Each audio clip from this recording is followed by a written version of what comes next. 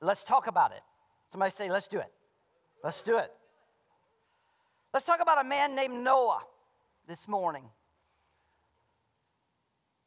If you will, I'd like to read you the children's version of the story of Noah. Are you ready? During Noah's life, people were acting very wickedly. This made God unhappy.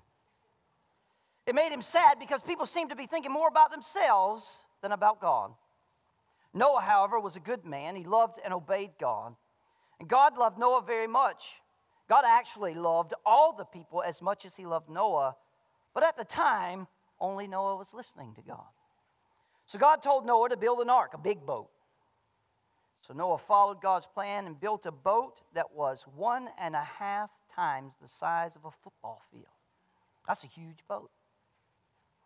Noah's neighbors laughed at him because there wasn't any water in the desert where he lived. But God told Noah that a great flood was coming. Noah tried to warn the people to change their ways so that they could hear God too, but they wouldn't listen. They just kept on with their selfish lives. Now God asked Noah to collect 2 of all creatures of the earth and bring them into the ark, which is not completely true. Children's stories.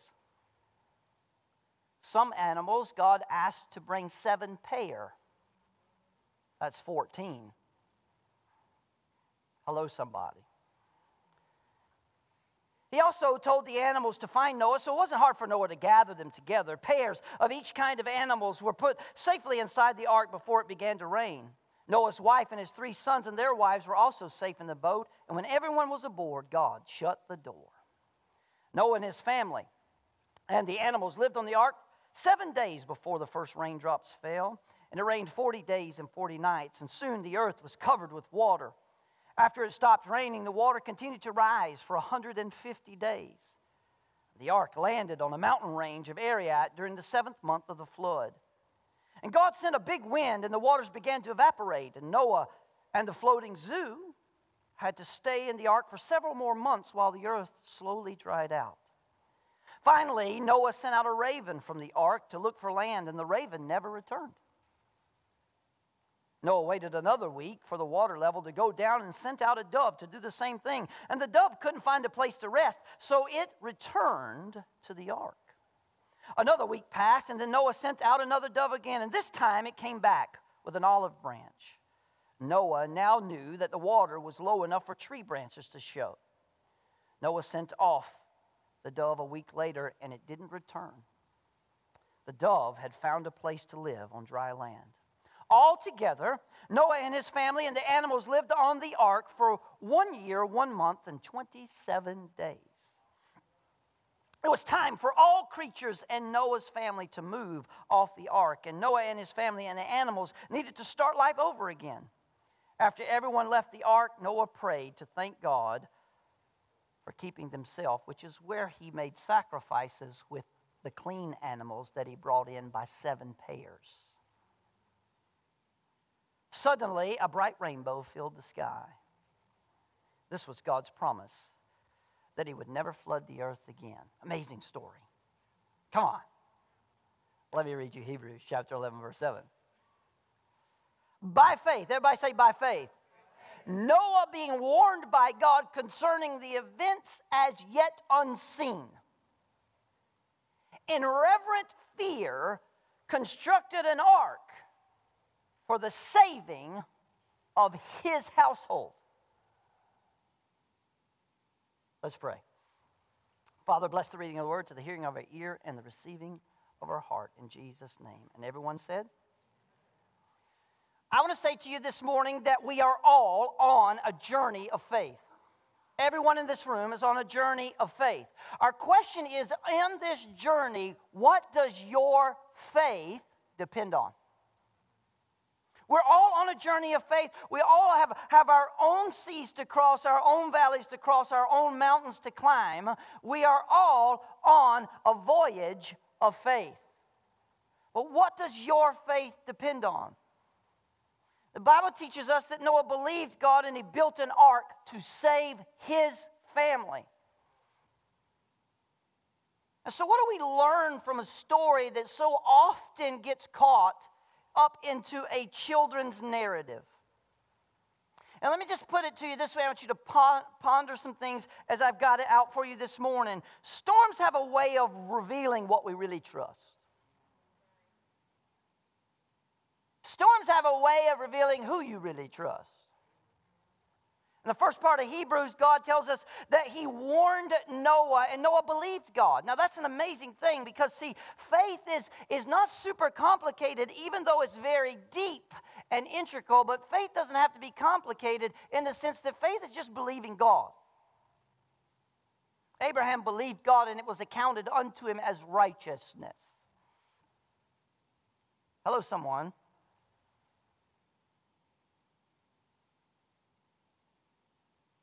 In 2007, Rudders wrote a story about the Creation Museum in Kentucky. And this is what an excerpt from the story. And it's in quotations, so it's the excerpt from it. The Christian creators of this sprawling museum hope to draw as many as 500,000 people each year to the State of Art project, which depicts the Bible's first book, Genesis, as literal truth. While the $27 million museum near Cincinnati has drawn snickers from the media and condemnation from the U.S. scientists, those who believe God created the heavens and the earth in 6 days and about 6,000 years ago say their views are finally being represented. And then Rudders lamented. Almost half of Americans believe that humans did not evolve, but were created by God in their present form within the last 10,000 years. That's a quote from the report. I just need you to understand something this morning. I hope you'll receive it in your spirit. My faith doesn't depend on the applause of media or the approval of scientists. The book you hold in your hand, the book you carried with you into this house today, whether you carry it on your phone or you have a physical one like this, that is the most scientific book you can hold in your hand.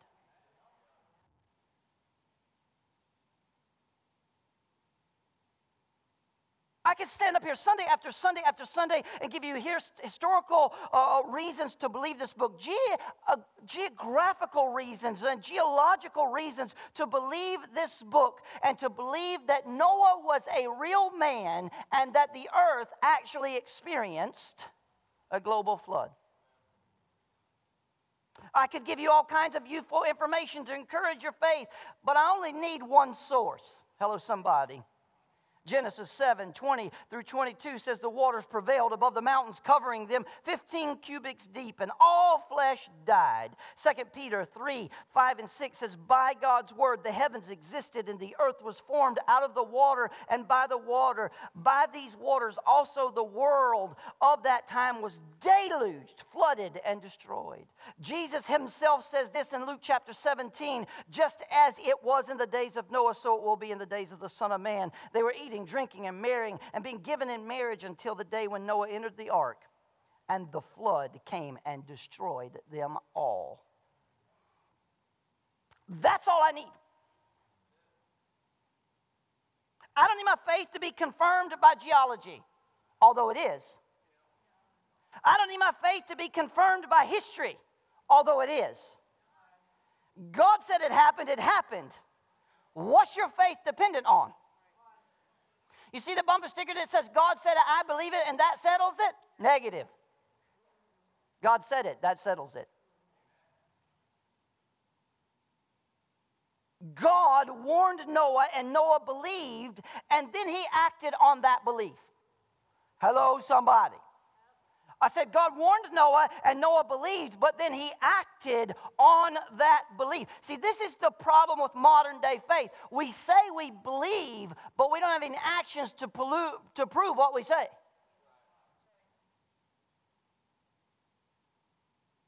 A faith, church, that isn't dependent on the Word of God and the promise of God just leaves you paralyzed.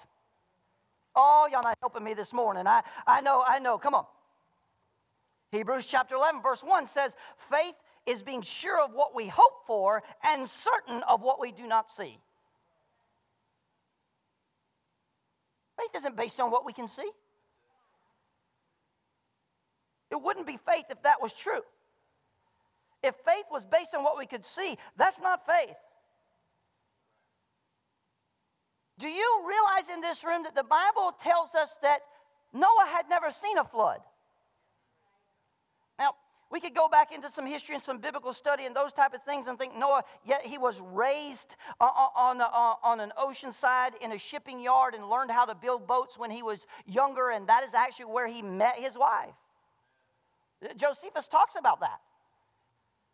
He wouldn't be unfamiliar with boats. He wouldn't be unfamiliar with water, but he'd never seen a flood.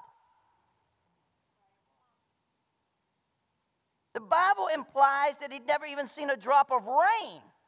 Genesis 2, 5, and 6, God had not yet sent rain on the earth. Come on, somebody. So he believes God, and for 120 years, he acts. Here we are, we find it tough to believe God and act from Sunday to Sunday. To walk out what God puts in our life week to week, or day to day, hour by hour. But for 120 years, Noah acts on what he believed. Come on, church. He preached to people about a flood that they had never seen. He warned of massive rains that they had never experienced. And he built a boat unlike they had never seen before. And the wonder is not that the people didn't believe. To me, as I read the scripture, the wonder is that Noah did believe.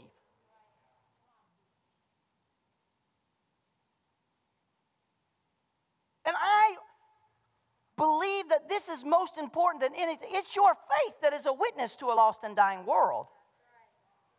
It's not the knowledge that you have. It's not the ability. Listen, these people watched Noah build the most amazing structure. You ever been to Noah's Ark, which is right outside the Creation Museum there? Raise your hand if you've been to it. Now, I know that is our best guess, but it's a pretty good one. And if you take the time to walk through that thing to see the math and the engineering that would have had to happen in order to house animals for over a year and live. Come on, church. There's stuff in there that you don't even think about, like what do you do with the poop? And any of you farmers in this place, you'll realize what ammonia is like. And to understand how they got that ammonia out of there and brought in fresh air, and how the air conditioning system of the thing worked, and how the fresh water system, it will blow your mind. They watched him build this thing to deal with something they had never experienced before. No wonder they thought he was crazy. But that's why he was chosen. See, I just believe God likes to choose crazy people, Breno. He was a righteous man of faith according to the Bible, right? And he built a boat like nothing they had ever seen. And to me, it's a wonder he believed God. Not that they didn't believe. I can understand why they didn't believe. But his faith was the witness. And let me just share this with you. It couldn't have been easy. Come on. You ever had anybody make fun of you, ridicule you? Once? And man, it bothers your spirit. It sets you out, man. You go weeks or months in depression because somebody picked on you. Every day people showed up in life. They have 120 years. Come on, church. And he stayed steady. It couldn't have been easy. Listen, let me give this to you. It's never comfortable to step away from the crowd. Oh, I'm preaching this morning. Y'all don't even know it. That was a good one, right? See, comfort is a faith killer. Oh, y'all better say amen. The biggest faith killer in our life is comfort. Yes, sir. The biggest faith killer in our life is comfort. It is never comfortable to step away from the crowd. See, he did something, church, that made everyone around him uncomfortable.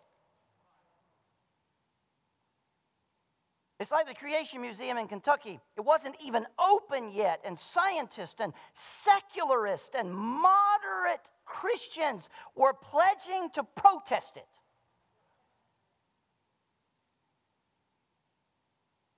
And if you don't think that's true, there were churches who were threatening to protest it. If you don't think that's true, Rod Detweiler can testify that him and I and Rob Wilson sat in a meeting with leaders from a certain particular denomination who literally looked at, I about lost my mind. My wife was in the room and looked at us and said, as a denomination, we have decided to take the book of Genesis as a narrative instead of literal so we can embrace the scientific world. And I just said, that is a deal breaker for me, brother. Because if I can't believe the first page of the book, how am I supposed to believe the last page of the book or anything that's in between?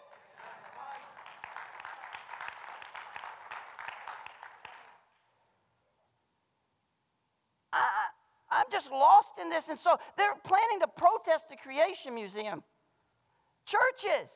And on the opening day, an airplane trailing a sign in the air said, "Thou shalt not lie." Now, why would these people do this? Because this museum stood for God in a world that was rejecting God and His Word. The problem was that the museum refused to conform to the thinking of the world. And that is exactly why Noah got all kinds of grief and gawkers who traveled from all over to see this strange man building this strange thing because God had spoken. But see, that is exactly why you and I, when we take our faith seriously, we will encounter people who will mock us. We will see people who will avoid us. They will give us a hard time in hopes of making you trip and fail in your faith. And Jesus even said, blessed, he said in Matthew chapter 5, blessed are those who are persecuted for righteous sake, for theirs is the kingdom of heaven. In John, Jesus told his followers, if you were of the world would love you as its own. But because you're not of the world, I've chose you out of the world. Therefore, the world hates you. Let me tell you something, church. It's just part of the deal.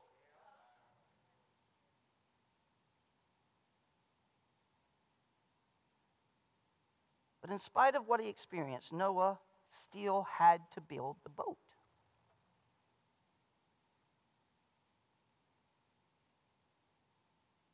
And I, for one, feel like I can relate to him in the sense that sometimes that's a very lonely place. When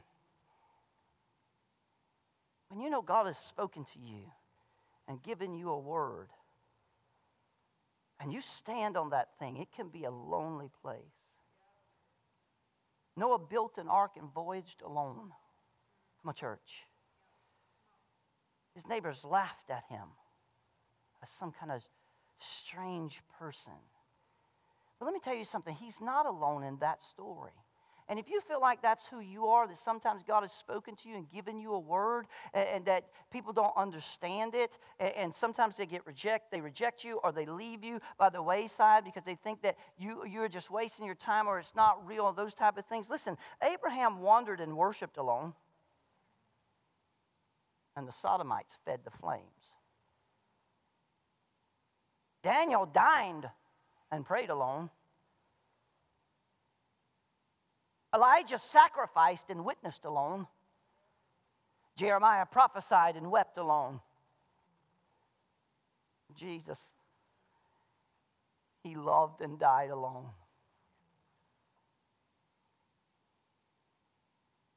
If your faith makes you feel alone sometimes, well, you're in good company.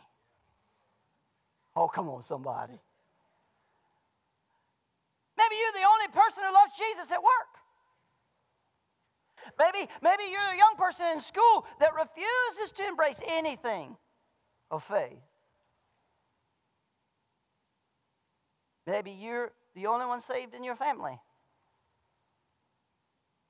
I remember getting saved and being mocked by my family. And I remember leaving that time, and my wife's like, well, what are we going to do? I said, I'm going to pray for them all. From 1992 to this day, I'm still waiting on one of them, just one of them, to come to the Lord. All the rest of them have come to Jesus.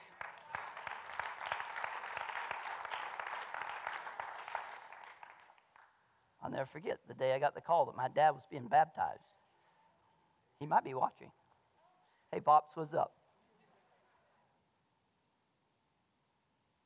You think I'm a storyteller.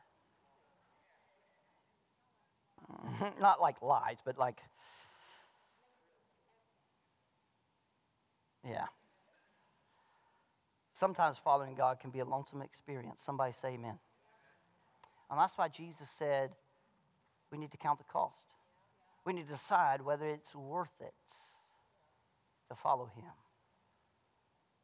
Why was Noah willing to pay the price? The Bible says in Hebrews chapter 11, verse 7, in reverent fear, he built a boat to save his family. Now, this is where I want to get to. I want you to get past a children's story, and I want you to see where the rubber hits the road here. Because no, it's true. Noah preached to everyone, and he tried to save everyone who was listening. As a matter of fact, in 2 Peter, Peter calls him a preacher of righteousness. But his major focus, his major life work was to save his loved ones. And the same should be true for every person in this room. Listen to me. If your faith has no impact at home, how will it have impact outside?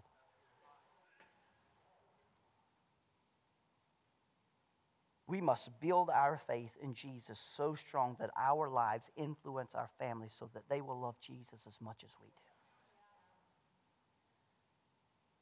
Because he wants to save them. He wants them to be with him in heaven forever. Let me just bless you with a couple of thoughts here this morning. I asked you to give me 30 minutes, and I'm getting real close there. Did you realize there were some things left out of the plans of the ark? Come on. There were no lifeboats. There were no lifeboats. Not a single one. Listen, when the Titanic hit the iceberg, they said the greatest tragedy was that there wasn't enough lifeboats.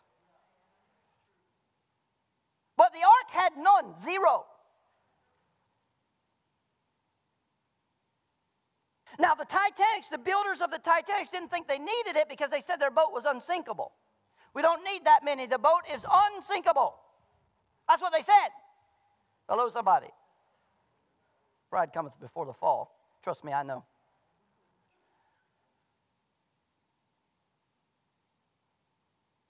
God didn't even offer that option to Noah when he gave him the plans. There was no plan B. Modern day Christianity, this is the problem. Modern day Western world Christianity always has a plan B. It always has a plan B. If the ark didn't float, it was all over and everything was going to be lost. Somebody say amen. There was no contingency plan if the ark didn't float. There was no way for Noah to test the ark to see if it was going to float. He acted in obedience, and he trusted that if he did what God told him to do, what God said would happen would happen. I wish we just grabbed that revelation. Here we go, church people. Here we go, married folk. Here we go, parents. Here we go, children. If we just do what God tells us to do, everything might float. Your life might stop sinking.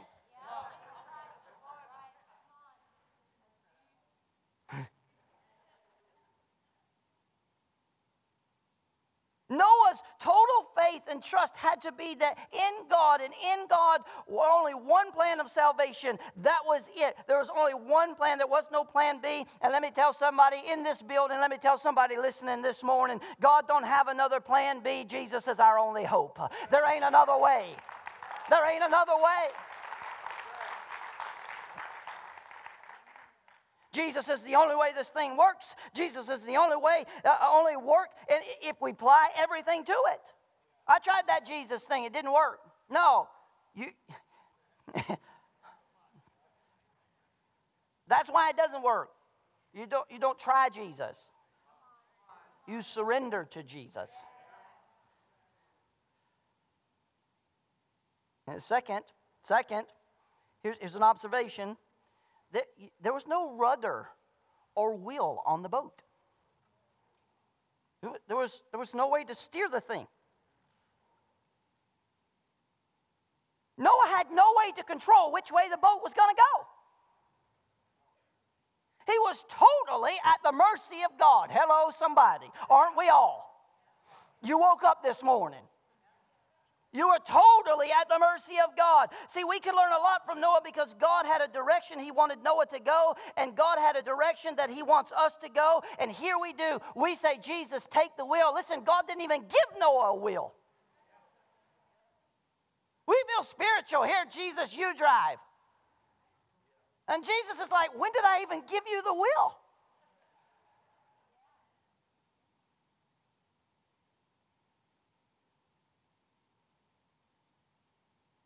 God has a plan for your life.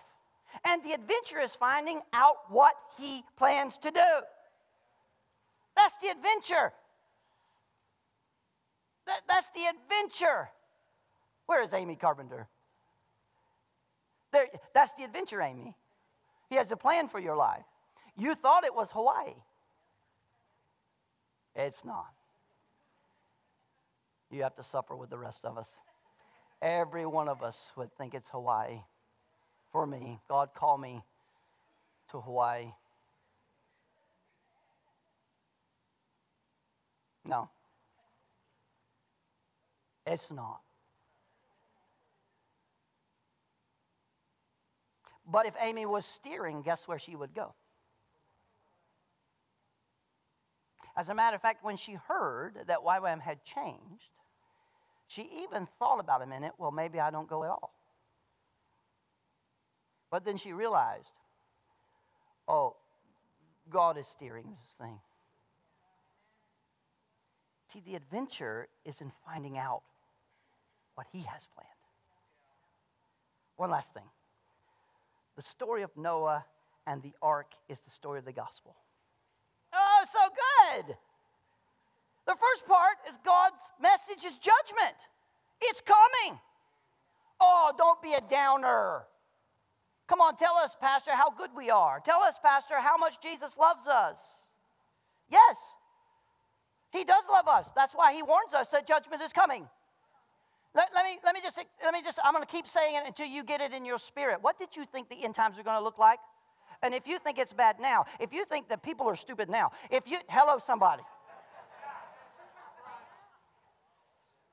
I mean, the stuff that comes out of people's mouths. You just go, look, I'm not an educated person at all. But I can tell you right now, your elevator ain't going all the way up. That can't even be anywhere close to reality.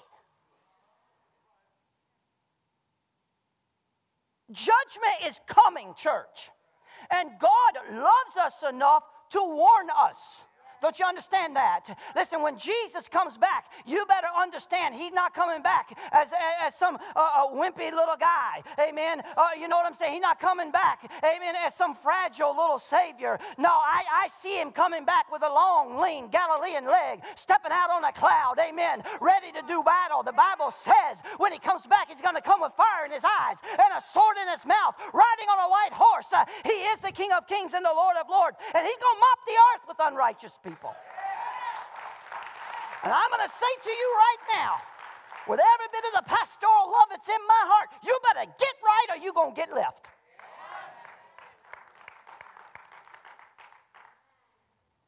And I'm not talking about politics.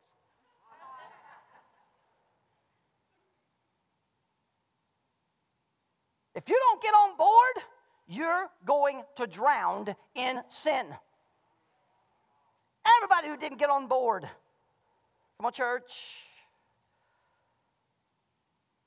You ever wonder why God moved Noah and his family into the ark and waited 7 days for it to start raining? Faith. If you've been hearing for 120 years that it's going to rain and you've never seen rain before, and the ark is open and it's raining, you might move into the ark because of your circumstance, not because you believe God. God moved Noah and his family in the ark and waited 7 days. I can't, and the door, the Bible says God shut the door.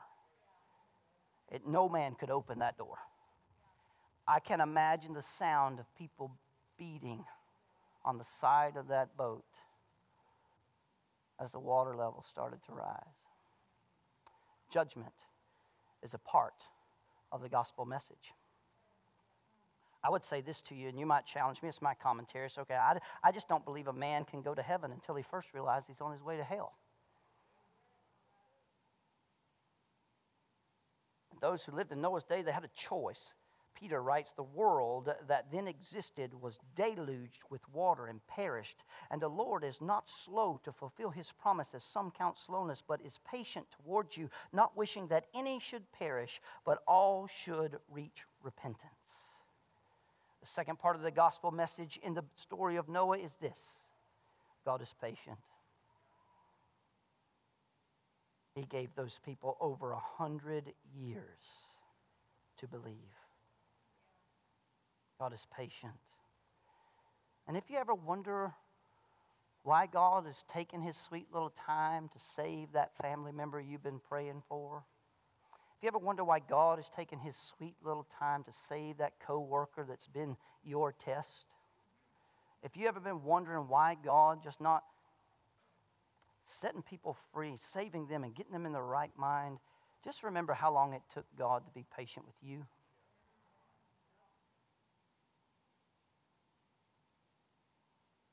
God wants us to realize you can't make it on your own, or you'll drown in your own sin. You'll perish in your own despair and misery. There's only one way to avoid devastation. And his name is Jesus. And he is the door. Check out this graphic. I want you to hold on to this. There is Jesus standing at the door of Noah's ark. And there are two familiar scriptures. I am the way, the truth, and the life, and no one comes to the Father except through me. I am the door, and if anyone enters through me, he will be saved. If you ever go to the ark, you'll go to the door on the boat, and faintly on the door, there is a light shining of the cross. I mean, it's ever so faint, but it's ever so beautiful. Jesus is the door. Jesus said, I'm the way, the truth, and the life. Jesus said, I am the door. You see, the only thing you need to decide this day is, are you willing to accept Jesus on his terms?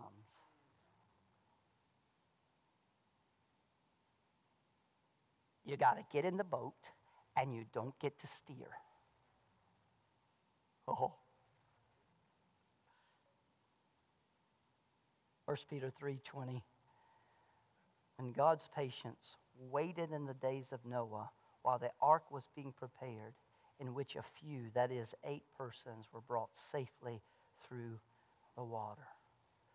Your faith has to be dependent on God. He knows where he's going. Well, church, the voyage of your faith is your witness to the world. When we appeal to God through baptism, listen, we do that through the power of the resurrection of Jesus Christ, but this is a limited time offer. There will come a time when the door will be shut and no man can open it.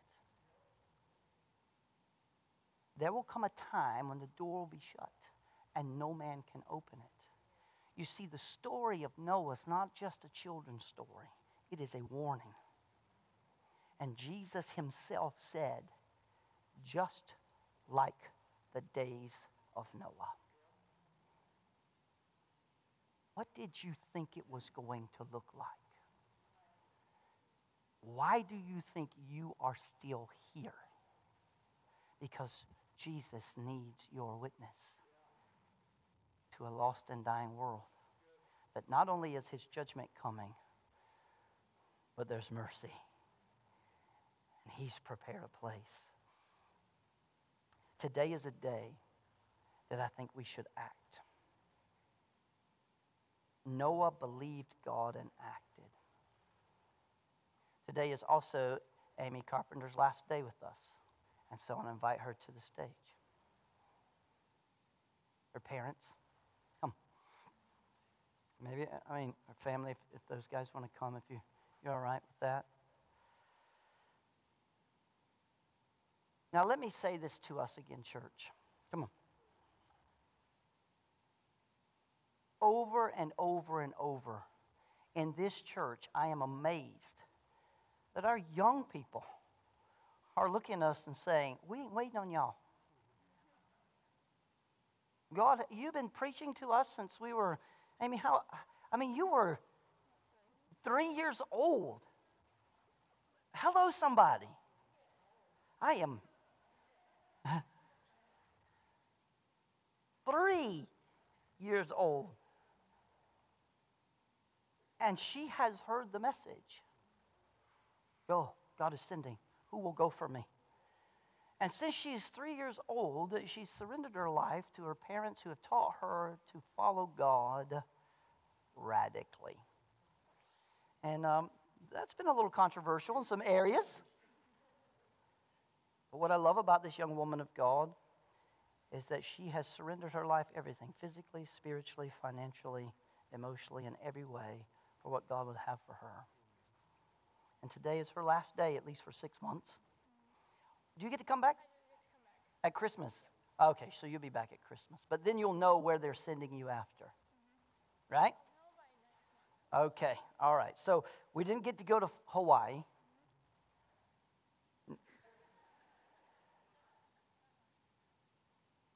But you still get to go to Florida during November, December, and January in Michigan. Yeah, we still hate you. Yeah. That's God's reward. But sometimes what God has planned isn't what we initially thought. And you just have to roll with that.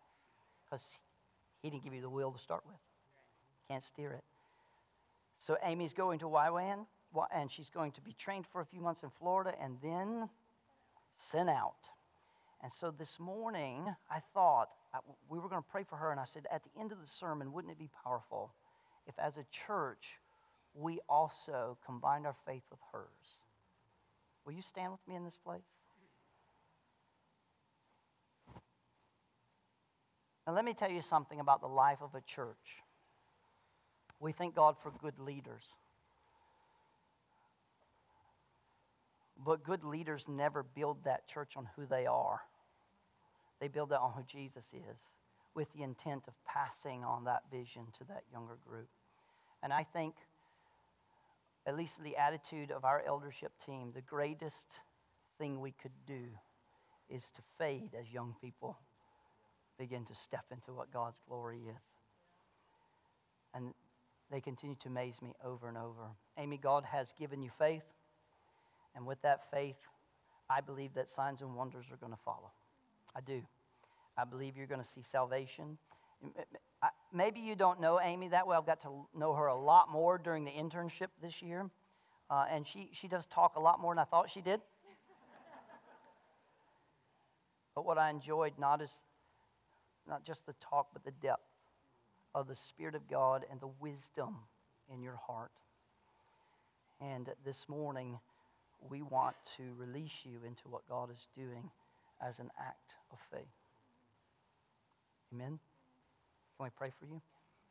Stretch your hands toward this young woman. Father, in the name of Jesus, Lord, we have just heard an amazing story. It's been written since the beginning of time, Lord. It's a part of us. We are connected to it. God, we want to be like Noah. We want to believe and then act. We want to believe and then act. And we want our faith to be our witness. And so we lay our hands on Amy right now, as this is her last Sunday. And God, we say, raise up a hedge of angels around her to protect her, to do battle for her as she goes. God, keep the hand of the enemy far away from her in the name of Jesus. God, the plans and the scheme of the pits of hell to hinder what you are sending her to do right now in the name of Jesus, we take the word of God and we loose every assignment from the pits of hell. The sword of the Spirit, we cut every assignment. And we say in the name of Jesus, they would come to naught. We also say, God, we know that you have something waiting. You have a door that you've prepared. You have lives that you have been plowing in by the Holy Spirit, that Amy is now going to come and reap that harvest, God. She's also going to sow more seed, God. And so anoint her. Give her boldness, Lord. Give her liberty, Lord, in the name of Jesus. Allow her worship, God, to set a place on fire, God. Lord, allow her ministry to set a place on fire, God. We long to wait and hear and see the fruit of this thing in Jesus' name. So, God, thank you that she'll come back to us safe. Thank you, God, that she'll come back to us with the stories of the kingdom of God. I'm reminded at this moment of when the disciples came to Jesus and said, you should have been there, Lord. Send her back like that, Lord. You should have been there. You should have been there. Let us see a tangible move of your Spirit in Jesus' name. Provide for her resources. God, provide for her comfort in your Spirit, Lord. Allow her to know you are with her. God, when she is struggling, when doubts come, God, just supernaturally come and meet her in the name of Jesus. Let your Spirit come to her and speak to her words of heaven. God, we pray and release her into this thing until you bring her back to us. From then till now, we expect to hear, feel, and see results from our prayers because you are a good God. We pray it in Jesus' name. And everyone said, come on, give the Lord a hand of praise. I love you. I would like to say to Amy very publicly, thank you for demonstrating to us what the handmaiden of the Lord looks like. Thank you for keeping your life pure and dedicated to the Lord. And I declare to you that because you have done that, God is going to reward you on this earth with dreams and things that are greater than you have ever imagined. Amen? Come on, one more time. Give God a hand. I love you. Amen.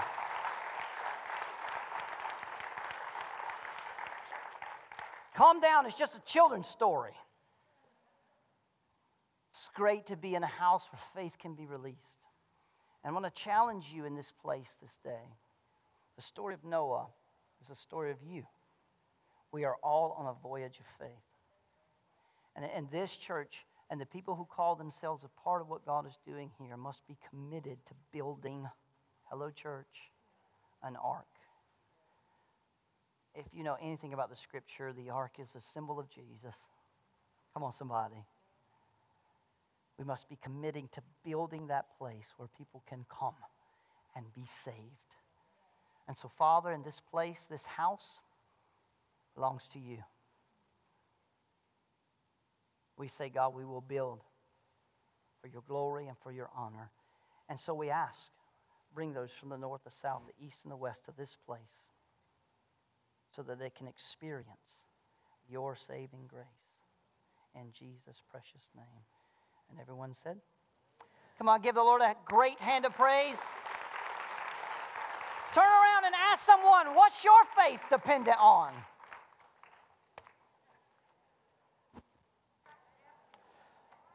Down at your feet, every moment of my wandering, never change.